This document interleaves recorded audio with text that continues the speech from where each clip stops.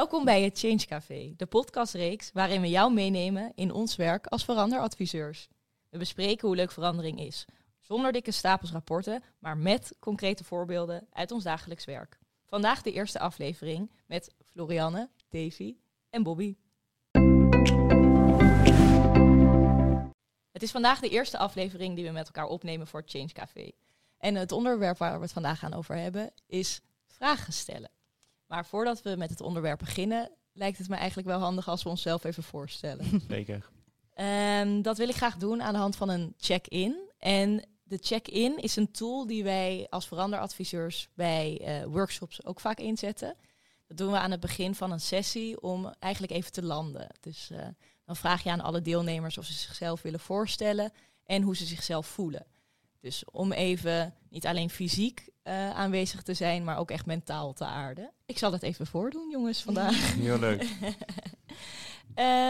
Mijn naam is Bobby. Ik ben 27 jaar en ik woon sinds een half jaar samen. Dat vind ik wel heel volwassen eigenlijk. En ik hou heel erg van hot yoga en pilates. Dat zit tegenover mijn huis, dus dat is lekker makkelijk.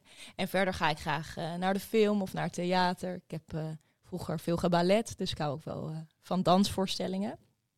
En mijn gevoel vandaag is eigenlijk, ik ben, om heel eerlijk te zijn, een beetje zenuwachtig wel. Het is toch de eerste aflevering en hoe zal het allemaal gaan?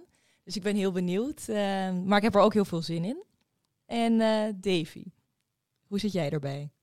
Ja, dankjewel Bobby. En ik zit er eigenlijk heel nieuwsgierig bij. Heel erg nieuwsgierig naar hoe we het met elkaar gaan hebben. Wat voor soort gesprek we vandaag gaan hebben over vragen stellen. Maar natuurlijk wel echt heel erg veel zin in. Ik ben Davy, ik ben 26 jaar. Ik woon in Amsterdam met een route in Brabant. Dat zou je misschien af en toe een klein beetje horen. Ik ben een hele grote sportfanaat. Ik weet eigenlijk praktisch alles over voetbal. Dus vraag me naar de rechtsback van Eintracht Frankfurt en waarschijnlijk kan ik hem opnoemen. En weet je dan ook alles over het transfernieuws wat gisteren is afgerond? Ja, we hadden gisteren natuurlijk transfer deadline. En heel veel vette transfers zijn er nog gemaakt op de allerlaatste dag. Ga je zelf nog een transfer maken? Nee, nee ik heb mijn vrienden bij SV Rap hier in Amstelveen beloofd dat ik bij ze blijf. Ik heb ook geen interessante aanbieding vanuit Qatar of iets dergelijks gehad. Dus we blijven lekker in Amstelveen. Dat lijkt me beter voor iedereen. En hoe zit jij erbij, Flo? Ja, ik zit er eigenlijk heel excited bij. Ik ben Florianne, ik ben 25 jaar en ik woon samen met 3 vriendinnen ook in Amsterdam. En ik zei ook, ik zit er heel excited bij, omdat ik over 5 dagen ook lekker 4 weken naar Indonesië ga. En dat vind ik heel leuk, want ik hou er heel erg van om te reizen. Dus ik ben blij dat dat eindelijk weer kan. Ook heel excited, omdat ik super veel zin heb om deze podcast op te nemen. Ja. We zijn er al een aantal weken mee bezig om het voor te bereiden. Dus dan is het super leuk dat nu eindelijk het moment is. Ja, daar heb ik heel veel zin in. Ja, mooi Flo. Dank je Davy en Florianne voor de check-in. Dan gaan we nu door naar het onderwerp van vandaag. Dat is wat ik zojuist al introduceerde, vragen stellen.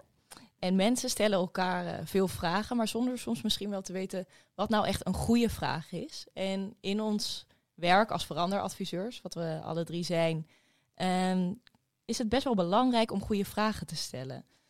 Florianne, hoe denk jij daarover? Ja, het is super belangrijk om goede vragen te stellen. En ik denk ook wat je zei, we zijn er ons denk ik niet altijd van bewust wat voor vragen we stellen en op welke manier we vragen stellen. Terwijl je met een goede vraag veel meer kan bereiken dan een slechte vraag eigenlijk. En ik denk als we misschien eerst even beginnen met hoe is een vraag nou eigenlijk opgebouwd? Als we puur kijken naar de structuur van een vraag. En dan zijn er eigenlijk denk ik vooral 3 grote onderscheid wat je kan maken. En stel je begint een vraag met een werkwoord, dan is het vaak een suggestieve vraag. En wat bedoel ik daarmee? Als je een vraag met een werkwoord begint, moet je maar eens opletten, zit er eigenlijk heel vaak een mening of een oordeel of een statement in. En vaak wil je eigenlijk niet oprecht al een vraag stellen, maar wil je eigenlijk jouw mening verkondigen, maar je verpakt dat in een vraag. Dus ik denk een voorbeeld hiervan is, heb je de afwasmachine al uitgeruimd? Oh ja. Dat is eigenlijk...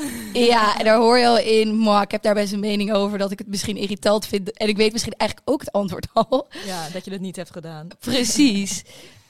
Dus vragen die met een werkwoord beginnen, dat zijn vaak suggestieve vragen.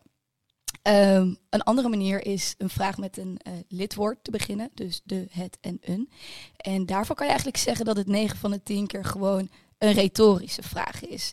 Dus als we het voorbeeld van de afwasmachine pakken, zou het zijn... de afwasmachine is nog niet uitgeruimd. Nou ja, daar weet je eigenlijk het antwoord al op, namelijk dat dat nog niet gebeurd is.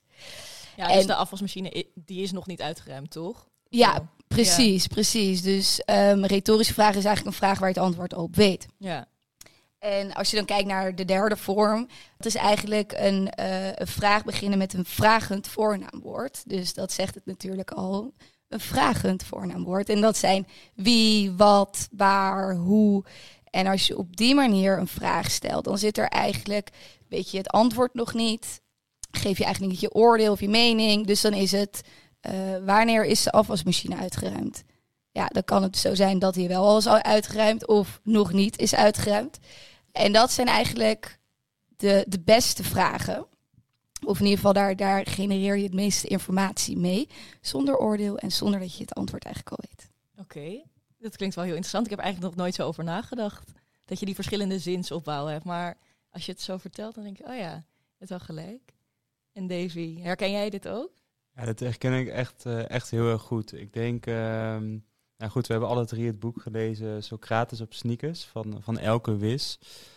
En door dat boek ben je eigenlijk heel erg bewust van welke vragen je stelt, op welke wijze je vragen stelt, maar ook hoe het bij de ander terechtkomt. En hoe belangrijk het bijvoorbeeld is om te luisteren naar een vraag, omdat dat ook weer de kwaliteit van jouw volgende vraag bepaalt.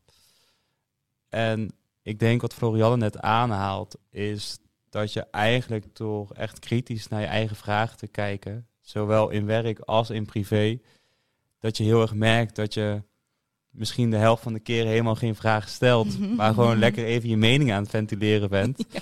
Wat natuurlijk ook ontzettend belangrijk is om soms te doen.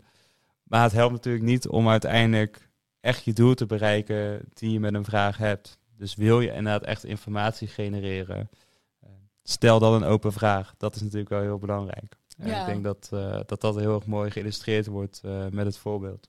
Want ik hoor je nu inderdaad zeggen, een open vraag en je hebt ook gesloten vragen. En ik heb wel eens gehoord of ergens gelezen dat gesloten vragen dan niet goed zijn en open vragen wel. Maar hoe zit dat precies? Weet jij dat? Ja, gesloten vragen zijn eigenlijk helemaal niet erg om te stellen. Ik weet inderdaad dat dat wel eigenlijk een soort van mythe is die rondzweeft. Maar gesloten vragen kunnen heel goed zijn.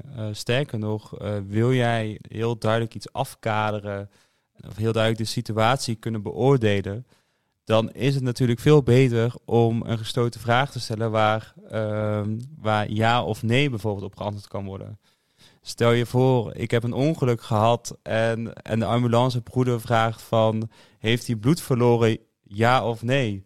Ja, het is makkelijker als ze dan antwoorden ja, dan dat ze een heel vragen optuigen of ik misschien wel of niet bloed verloren zou hebben. Kijk, dat is natuurlijk, dat kan bepalen of je leven wordt gered of niet.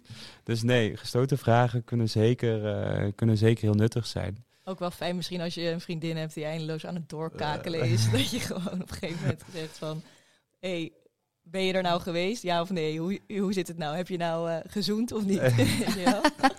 Ja, en ik denk ook in ons werk is dat natuurlijk precies hetzelfde. Dat het hangt eigenlijk heel erg van het doel van je vragen af. Dus heb die ook heel scherp voor ogen. Als je informatie wil genereren, zorg dan dat je open vragen stelt. Want daarmee zorg je echt dat de klant meer praat. Maar ja, wat je net ook zegt, Bobby, soms heb je een vriendin die heel erg langdradig is of een klant die soms heel langdradig is. En dan is het niet eens zo slecht om soms gewoon een gesloten vraag te stellen, zodat je niet weer 5 minuten verder bent om een antwoord op je vraag te krijgen. Dus nee, het is echt, gesloten vragen zijn niet slecht, maar weet gewoon goed wat het doel van je vraag is en pas daar de juiste vraagtechniek eigenlijk op aan. Ja, klinkt als een goed punt. En nu zeg je, oké, dus wees vooral je bewust van het doel van de vraag? Zijn er ook dingen, valkuilen misschien, in het stellen van vragen?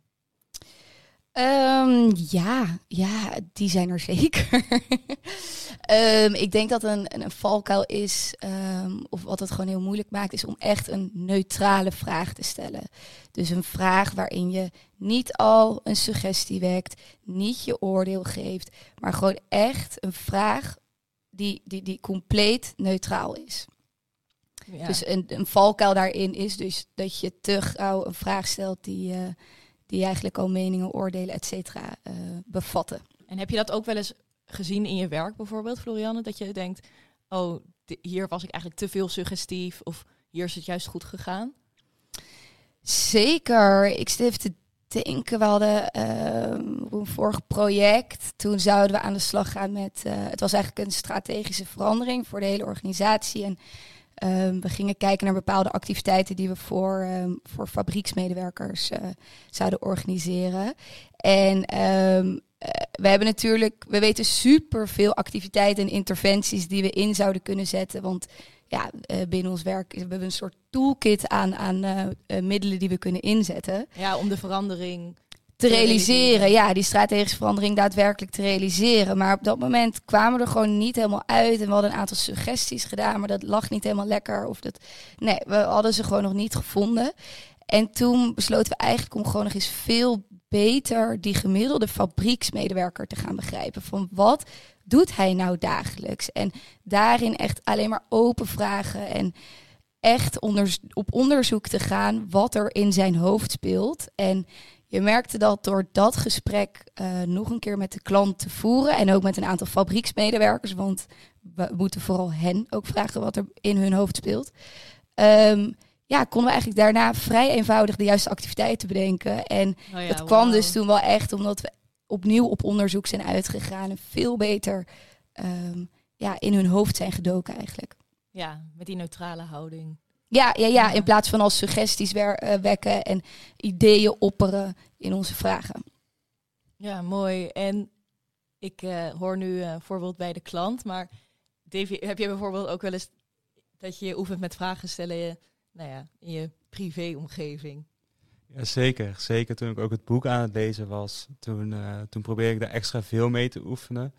Omdat het gaf ook hele praktische handvatten om aan de slag te gaan. En eigenlijk wat ik heel erg leuk vond om te lezen was het element verwondering. Verwondering kan dus heel erg helpen om betere vragen te stellen. Dus als je echt zorgt dat je oprecht heel erg geïnteresseerd bent om iets nieuws te gaan leren, echt totale verwondering in jezelf te hebben, is het veel makkelijker om heel geïnteresseerd vragen te stellen en ook echt achter meer feiten en informatie te komen. Dus hoe werkt dat dan? Ja, wat ik laatst meemaakte was dat een vriend van mij werkt bij een Chinese autofabrikant, helemaal elektrisch. En die was heel erg van mening dat het echt een soort van Tesla ook hier in Europa kan worden. En ik was echt heel erg verwonderd van oké, maar hoe gaan ze dat dan aanpakken? Want Tesla is hier al zo groot geworden en is zo leidend eigenlijk in die markt. Je moet wel van hele grote huizen komen, wil je daar in één keer iets veranderen. Maar door niet al te gaan zeggen van bijvoorbeeld, willen we nog wel zaken doen met China? Maar daar komt weer heel erg een mening in naar voren van, wil ik dat wel, wil ik dat niet? Was ik gewoon heel erg gefocust op van, wat ontzettend gaaf dat zo'n bedrijf dat gaat proberen. Hoe gaan ze dat dan doen? Waarom zijn zij het bedrijf dat mogelijk gaat maken? En door steeds dieper te vragen, werd het gesprek veel leuker. Omdat ook hij kon veel meer over zijn werk gaan vertellen. En wat dan de nieuwe dingen waren en hun innovatiekracht. En dat was echt ontzettend gaaf. Terwijl er waren echt heel veel momenten geweest waarop ik dat gesprek al lang eigenlijk dood had kunnen bloeien door eigenlijk een soort van negatieve of sturende houding aan te nemen. Maar door juist verwonderd te blijven, liep het gesprek heel mooi. En dan zie je ook dat je in je privéleven daar heel erg veel aan hebt. En ik denk ook wel mooi om te zien dat het een mooie wisselwerking heeft. Op het moment dat jij gewoon een heel verwonderende houding aanneemt, geef je die ander ook de ruimte om veel meer te vertellen. En dat maakt ook dat je een veel leukere dynamiek in je gesprek krijgt. In plaats van dat je eigenlijk best wel gesloten en oordelend daarin zit. Dus ik weet niet, ervaarde jij dat? Ja, zeker. Nee, ik ervaarde ook een soort van vrijheid in het gesprek. Dus waar je normaal heel erg zit te zoeken naar een mening. Want heel vaak, zeker als je lekker met vrienden met een wijntje in je hand aan het praten bent, dan komt er al een mening heel snel op tafel, omdat je jezelf zo comfortabel voelt bij elkaar. Maar juist door dat gewoon een keertje weg te laten en je te focussen op het gesprek zelf en de vragen die je stelt, kreeg het echt een hele andere wending en ook echt een hele andere vibe. En dat was oprecht wel heel erg tof om mee te maken. En was het moeilijk? Want ik kan me voorstellen dat je best wel geneigd bent wat je zegt over, dan heb je zo'n mening over China of zo, en dan dat je denkt van, nou, daar wil ik eigenlijk even iets van zeggen van, oh, is het nou wel een goed idee? Of hoe voelde dat voor jou? Ik denk omdat ik wist dat het een handvat was waar ik mee bezig was, dat het op dat moment niet zo moeilijk was. Maar wat ik natuurlijk wel gewoon merk, is dat als je even dat ene voorbeeld loslaat en weer even reflecteert op al je andere gesprekken, dat het dan wel weer heel duidelijk is dat er wel weer heel snel een mening in komt. En daardoor besef je wel dat het echt een proces is waar je beter in moet worden. En waarin je ook moet accepteren dat je nou soms af en toe gewoon even lekker je mening wilt ventileren. Dat hoort er natuurlijk nou eenmaal ook gewoon bij. We kunnen niet alleen maar onderzoekende vragen stellen. Want dan missen we misschien uiteindelijk ook een stukje snelheid. Dat is zeker waar. Ja, ik heb misschien ook nog wel aanhakend hierop een voorbeeld van hoe werkt het nou bij je thuis als je dat probeert. Want bij het lezen van Socrates op sneakers was er ook een stukje over dat je eigenlijk snel geneigd bent om na een antwoord alweer een vervolgvraag te stellen. Of een beetje je eigen mening inderdaad te ventileren. Dus er stond als tip, wat nou als je helemaal niks zegt? Wat nou als je even stil bent en wacht tot de bevraagde eigenlijk weer het woord neemt en verder praat. En dat heb ik bij mijn vriend gedaan, bij een gesprek dat hij was aan het praten. Hij kwam thuis na een lange dag werk en hij was een beetje gefrustreerd over iets met de printer of zo. En er was iemand die hem had kunnen helpen, maar dat had diegene niet gedaan. En nou, ik vroeg van, oké, vertel, wat gebeurde er? Dus heel open eigenlijk een vraag waar hij zelf de richting van het antwoord kon bepalen. En toen hij begon met praten, was ik in eerste instantie heel snel geneigd om te zeggen, oh ja, heel irritant inderdaad, dat diegene daar niet even tijd voor maakt om jou te helpen. Maar ik moest me echt zo inhouden om dat te doen. En ik bleef stil en toen kwam er eigenlijk nog veel meer naar boven. En wat zat er nou eigenlijk achter? En misschien wel dat die persoon eigenlijk al langer een beetje, dat het een lastige samenwerking is. Dus je had zoveel meer informatie naar boven. En ik denk dat dat echt heel mooi is, ook in ons werk als veranderadviseurs. Dat als je soms misschien even de kracht van de stilte inzet, dat je echt achter allemaal informatie komt. Heb je hem ook verteld dat je daarmee aan het oefenen was en uiteindelijk je feedback over wat hij toen nog extra zei over die persoon? Ja, wel echt, pas echt een paar dagen later of zo. Dus niet meteen, helemaal niet op het moment. Maar sindsdien is hij wel een beetje argwanend. Zit hij zo, ben je me weer aan het testen met iets? Nou, mooi jongens. Ik heb daar nog op aanhakend, wat ook een hele krachtige is. Inderdaad, of stil zijn of gewoon eens zeggen, vertel eens. Ja. En dan gewoon stil blijven. En dan hoef je ook niet altijd een vraag te stellen, maar joh, vertel eens. En dan gaat iemand wel vertellen en dan kom je er 9 van de 10 keer ook achter dat het verhaal een hele andere wending krijgt en de irritatie uit iets heel anders komt dan die printer. Ja, precies. Dus of stil zijn of gewoon 2 woorden, vertel eens. Die kan ook goed helpen in zo'n situatie. Goeie. Ik denk dat we 3 mooie tips hebben aan het eind van ons gesprek. En de eerste was natuurlijk voor Jan een neutrale houding, heel belangrijk. Ja. Dus verkap niet je eigen mening in een vraag. En dan Davy, wat jij zei, verwonder jezelf. Dus echt om een beetje als kind door de wereld te gaan, alsof je nog niks weet. Open en veel vragen stellen. En tot slot stil zijn of vertel eens. En dan niet interveneren. Dank voor jullie voorbereiding en voor deze informatie. En dan wil ik graag naar de volgende rubriek van deze podcast. Dat is Wist je datje? Elke week in het People and Change team verzamelen wij de wist je datjes van de week. En Florianne die stuurt die dan op maandag naar ons uit, zodat we allemaal een beetje op de hoogte zijn van elkaar. En we dachten, dat is misschien wel leuk om ook in te zetten bij deze podcast, bij het Change Café. En Deze week heeft Davy een wist je datje meegenomen over het onderwerp vragen stellen. Verrassend, merkwaardig of compleet nutteloos. Tijd voor het wist je datje van vandaag. Ik kwam een beetje tegen waar ik echt stel van achterover sloeg. Ik ben heel benieuwd. Ik ben ook heel benieuwd. Het blijkt dus dat een 4-jarige stelt ongeveer 400 vragen per dag. Ontzettend veel. Ja. Hoeveel vragen denken jullie dat iemand met een opleiding die 30 jaar oud is ongeveer gemiddeld op een dag stelt? Ja, dat zal denk ik een stukje minder zijn. 300? Ja, 350 wel of zo. Ja, zoiets. Het antwoord is dus 30. 30 vragen per dag. Nee. Oh joh. Dus eigenlijk dit meegevend, een kind van 4 wat constant verwonderd is. Wat Ja, constant je de zit vraag inderdaad in die stelt. verwondering En ook. natuurlijk ook mega veel leert in de eerste jaren van zijn leven. Eigenlijk tot aan de puberteit. Die leert superveel, maar dat komt dus omdat hij zo mega veel vraagt. Dus laat dat eigenlijk ook nog een wijsheid zijn voor ons. Heel veel vragen, want alleen daardoor kan je weer meer leren. Oh, Ja, wauw. ja. Nou, Oh, dankjewel. 30 Davy. vragen per Jeetje. dag. Ja, we gaan meer. Dat is in ieder geval mijn voornemen. Ja. Dankjewel. En dan wil ik graag afronden zoals we zijn begonnen. We zijn begonnen met een check-in, dus we eindigen met een check-out. En de check-out is een tool die we ook dus in workshops gebruiken in ons werk om eigenlijk de sessie even af te ronden en de temperatuur te meten van hoe loop je hier nu weg en hoe voel je je? Floriane, wil jij misschien beginnen? Ik voel me nog meer excited als aan het begin. Ik vond het echt heel erg leuk om dit te doen. En ik hoop dat we mooie tips hebben kunnen geven waar jullie als luisteraars ook echt iets aan hebben. En wat je gewoon echt meteen in de praktijk eigenlijk kan uitvoeren. En ik kijk terug op een heel interessant en leuk gesprek.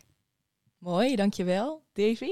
Ja, ik zit hier eigenlijk heel tevreden, omdat ik denk dat we echt hele mooie voorbeelden hebben gegeven en dat we echt een leuk gesprek hebben gehad over wat wij dagelijks tegenkomen. En niet alleen op ons werk, maar ook privé. En ik denk dat dat heel erg leuk is om mee te geven, is dat je eigenlijk een onderwerp als vragen stellen, dat is constant overal om je heen. En ik denk dat het heel erg leuk is om mee te geven aan de luisteraars. Ja, mooi. Jij, Bobby? Ja, hoe voel ik me? Ik voel me echt super blij en enthousiast. Ook dat de eerste aflevering gewoon zo geslaagd is, eigenlijk heb ik het gevoel. En dat ik ook heel veel energie heb om de reeks voor te zetten. Dus de volgende aflevering te gaan maken. Ik wil jullie danken voor een mooi gesprek. En voor de concrete en informatieve tips die we hebben besproken. Dank jullie wel. En dank luisteraars voor het luisteren.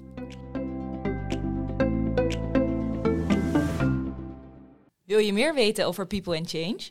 Stuur ons dan een berichtje op LinkedIn of bekijk de website. Tot de volgende keer!